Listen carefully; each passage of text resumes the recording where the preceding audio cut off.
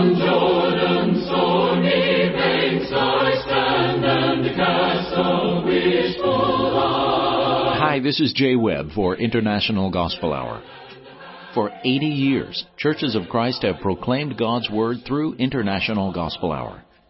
You are about to listen to another Bible-based lesson with Jeff Archie of International Gospel Hour. Starting now. Thank you, Jay, and welcome everyone. For our broadcast today, let's think of one word, and that word is sin. I know, dear friends, it's not a pretty word for sure. But are we not thankful for Christ, who, as Paul said in 2 Corinthians 5:21, "For he made him who knew no sin to be sin for us, that we might become the righteousness of God in him." The prophet Isaiah stated in Isaiah 53:5, "But he was wounded for our transgressions, he was bruised for our iniquities. The chastisement for our peace was upon him, and by his stripes we are healed." Christ has paid the price for our sins. But what will we do with our sin? What will we do with the Savior, Jesus Christ? He has paid the price, but are we willing to respond to Him and His salvation? Let's think about the following from a friend and brother, Jason Moon. Jason is a gospel preacher in Texas. Some time back, Jason penned an article titled, "Who's Responsible?" This article is from a wonderful book titled One Word, and the International Gospel Hour wishes to thank the editorial board through my friend and brother and fellow board member, Dale Jenkins, for permission to use this material. Brother Jason writes as follows: "One of the most exciting and beautiful things in the world is snow. Do you remember when you were a child and the weatherman said it would snow during the night? You probably had no trouble bounding out of bed the next morning to see the freshly fallen snow. What's truly remarkable is how the fresh snow covers up what is often unsightly in our world. I can only imagine what Adam and Eve awakened to after their first day on earth. God had put Adam to sleep, and when he wakes up, he finds Eve, whom God has made from his rib. Can you only imagine how beautiful and pristine the world must have looked to them? There is no smog, no garbage, and most importantly, no sin. We don't know how long the earth was perfect without sin, but in Genesis 3, Satan tempts Eve, and Eve tempts Adam, and when they yield, sin enters the world. Who is responsible? When God later asked them about their sin, Adam blames Eve and Eve blames the serpent. But who is really responsible? I think you know the answer. James tells us we are responsible when we sin. James 1:13 and 14. While we may influence others and they may influence us, each of us is responsible when we sin. Will you accept responsibility for your life and your sins? If you don't, no one else will. And then Brother Jason challenges us with the following: "Today I will quit blaming others for my own shortcomings. I will take responsibility. I will own up to my sin and seek my Savior for forgiveness." These are good thoughts from our Brother Jason Moon, and we will think a little more on James 1, verses 13 and following in just a moment. But before we do so, please listen to our Jay Webb. As one studies the Bible, questions may arise. Please know the International Gospel Hour offers absolutely free a study titled Answering Questions to Christianity. It is comprised of one booklet with a number of questions and biblical answers. Please call toll-free at 1-855-IGH-6988 and leave your name, address, and just say Question Booklet. That's it. Again, call toll-free at 1-855-IGH-6988, and please leave your name, address, and just say Question Booklet. You may also go to our website at internationalgospelhour.com, click on the Contact tab, and leave us the same information, name, address, and type Question Booklet. We'll send it right away. We trust this study will help with answers to questions you may have. Let's go back to Jeff.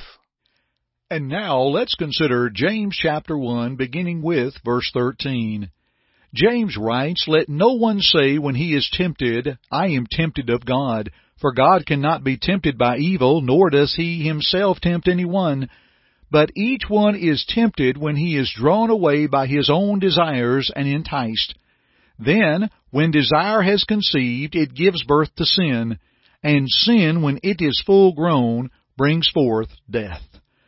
This is a most humbling text, dear friends, and this is written to Christians. Christians need to stay on guard, for Satan is still roaming and still looking. He's that roaring lion seeking whom he may devour, 1 Peter 5 and verse 8. And dear friends, let's think about this question today, or let's look at how sin works, and think about the question of who is responsible. We want to look, in light of James 1:13 through 15, at three other biblical accounts as we consider how sin works, and that we can be prepared and avoid sin only through Christ. First of all, from our lesson text, we note that sin begins with a physical look instead of a spiritual focus. Sometimes one blames God for the choices one makes, but one cannot say, "I am tempted by God." You see, it begins with us. It takes just a look. For example, in Genesis 3 and verse 6, we return to the Garden of Eden, where Eve first saw the fruit in the garden, and that's what got things started, just a look. When the children of Israel lost to the men of Ai in Joshua chapter 7, it was because of the sin of Achan, who took of the spoils. It began when he said, "I saw," in Joshua 7 verse 21. You see, folks, that's when it started. Just a look.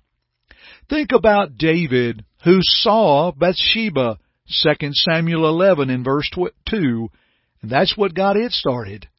The look. Just a look. Now, dear friends, this is rather humbling. And of course, we see things daily.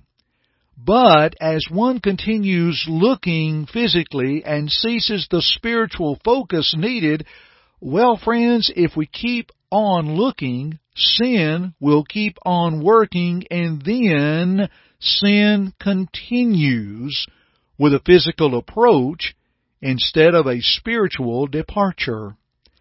Now again, our brother James notes that one is drawn away by his own desires and enticed.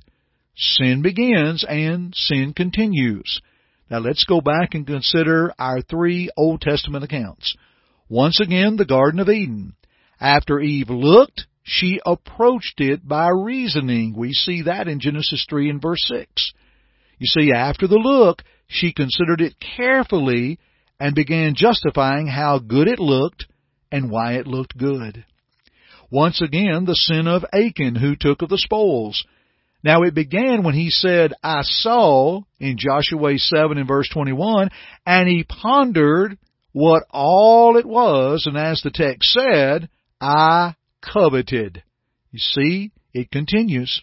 Once again, David, who saw Bathsheba, in 2 Samuel 11 and verse 2, from his look, he sent and inquired of her, 2 Samuel 11 and verse 3. Now, dear friends, while these considered and coveted, or if you will, they looked and then approached what they were looking at, you can see and I can see the subtleness of sin. Now, folks, let's pause here and be reminded that departure at this point instead of approach is the way to go. After all, Joseph did this with Potiphar's wife in Genesis 39 and verse 12. When she kept desiring him sexually, if you will, he fled from the house, and he moved so quickly that his garment came off in her hands. I heard somebody say one time, he must have really been moving, brother, and I guess so. Let's tie into this 1 Timothy 6 verses 11 and 12 when Paul told Timothy, among a summary, to flee those things to follow righteousness, godliness, faith, and love, and patience, and meekness or gentleness, and fight the good fight of faith. You see, dear friends, when we continue with a physical approach after we begin, sin is subtle. The psalmist said, "Thy word have I hidden in my heart, that I might not sin against Thee." May we pause at this point and consider growing in God's Word in battling sin? Here's our J. Webb. Kind listeners, the International Gospel Hour offers absolutely free a Bible study course by mail so you may study in the privacy of your own home. Please call toll-free at 1-855-IGH-6988 and leave your name, address, and just say, "I want the home study." That's it. Again, call toll-free at 1-855-IGH-6988 and please leave your name, address, and just say, "I want the home study." You may also go to our website at internationalgospelhour.com. Click on the Contact tab and leave us the same information, name, address, and type, "Please send the home study." We'll send it as soon as possible. Thanks always for your interest in the things of God. And now, back to Jeff. And now, dear friends, sin begins, sin continues, and sin concludes with physical pursuit instead of a spiritual priority. Once again, James 1:15, "Then when desire is conceived, it gives birth to sin, and sin, when it is full grown, brings forth death." In the Garden of Eden, when Eve looked, she partook and gave to Adam, and God sent them forth. Man died spiritually. In Joshua 7, Achan went from "I saw," from "I coveted," to "I took." And then the adultery of David, when he sent messengers and took Bathsheba, 2 Samuel 11 and verse 4. Dear friends, from this study today, quickly, let us not love the world or the things that are in the world. 1 John 2:15. Yes, friends, we are responsible. Since we're responsible, let's continue our studies together and do God's will. Thanks for joining me today on the International Gospel Hour. I'm Jeff Archie, and dear friends, keep listening. Thank you for listening to our broadcast today. We hope first that it glorified God, but second, we hope that it edified you. Listen to it again if you need to, or to other lessons in this series by going to the Media tab at our site, internationalgospelhour.com.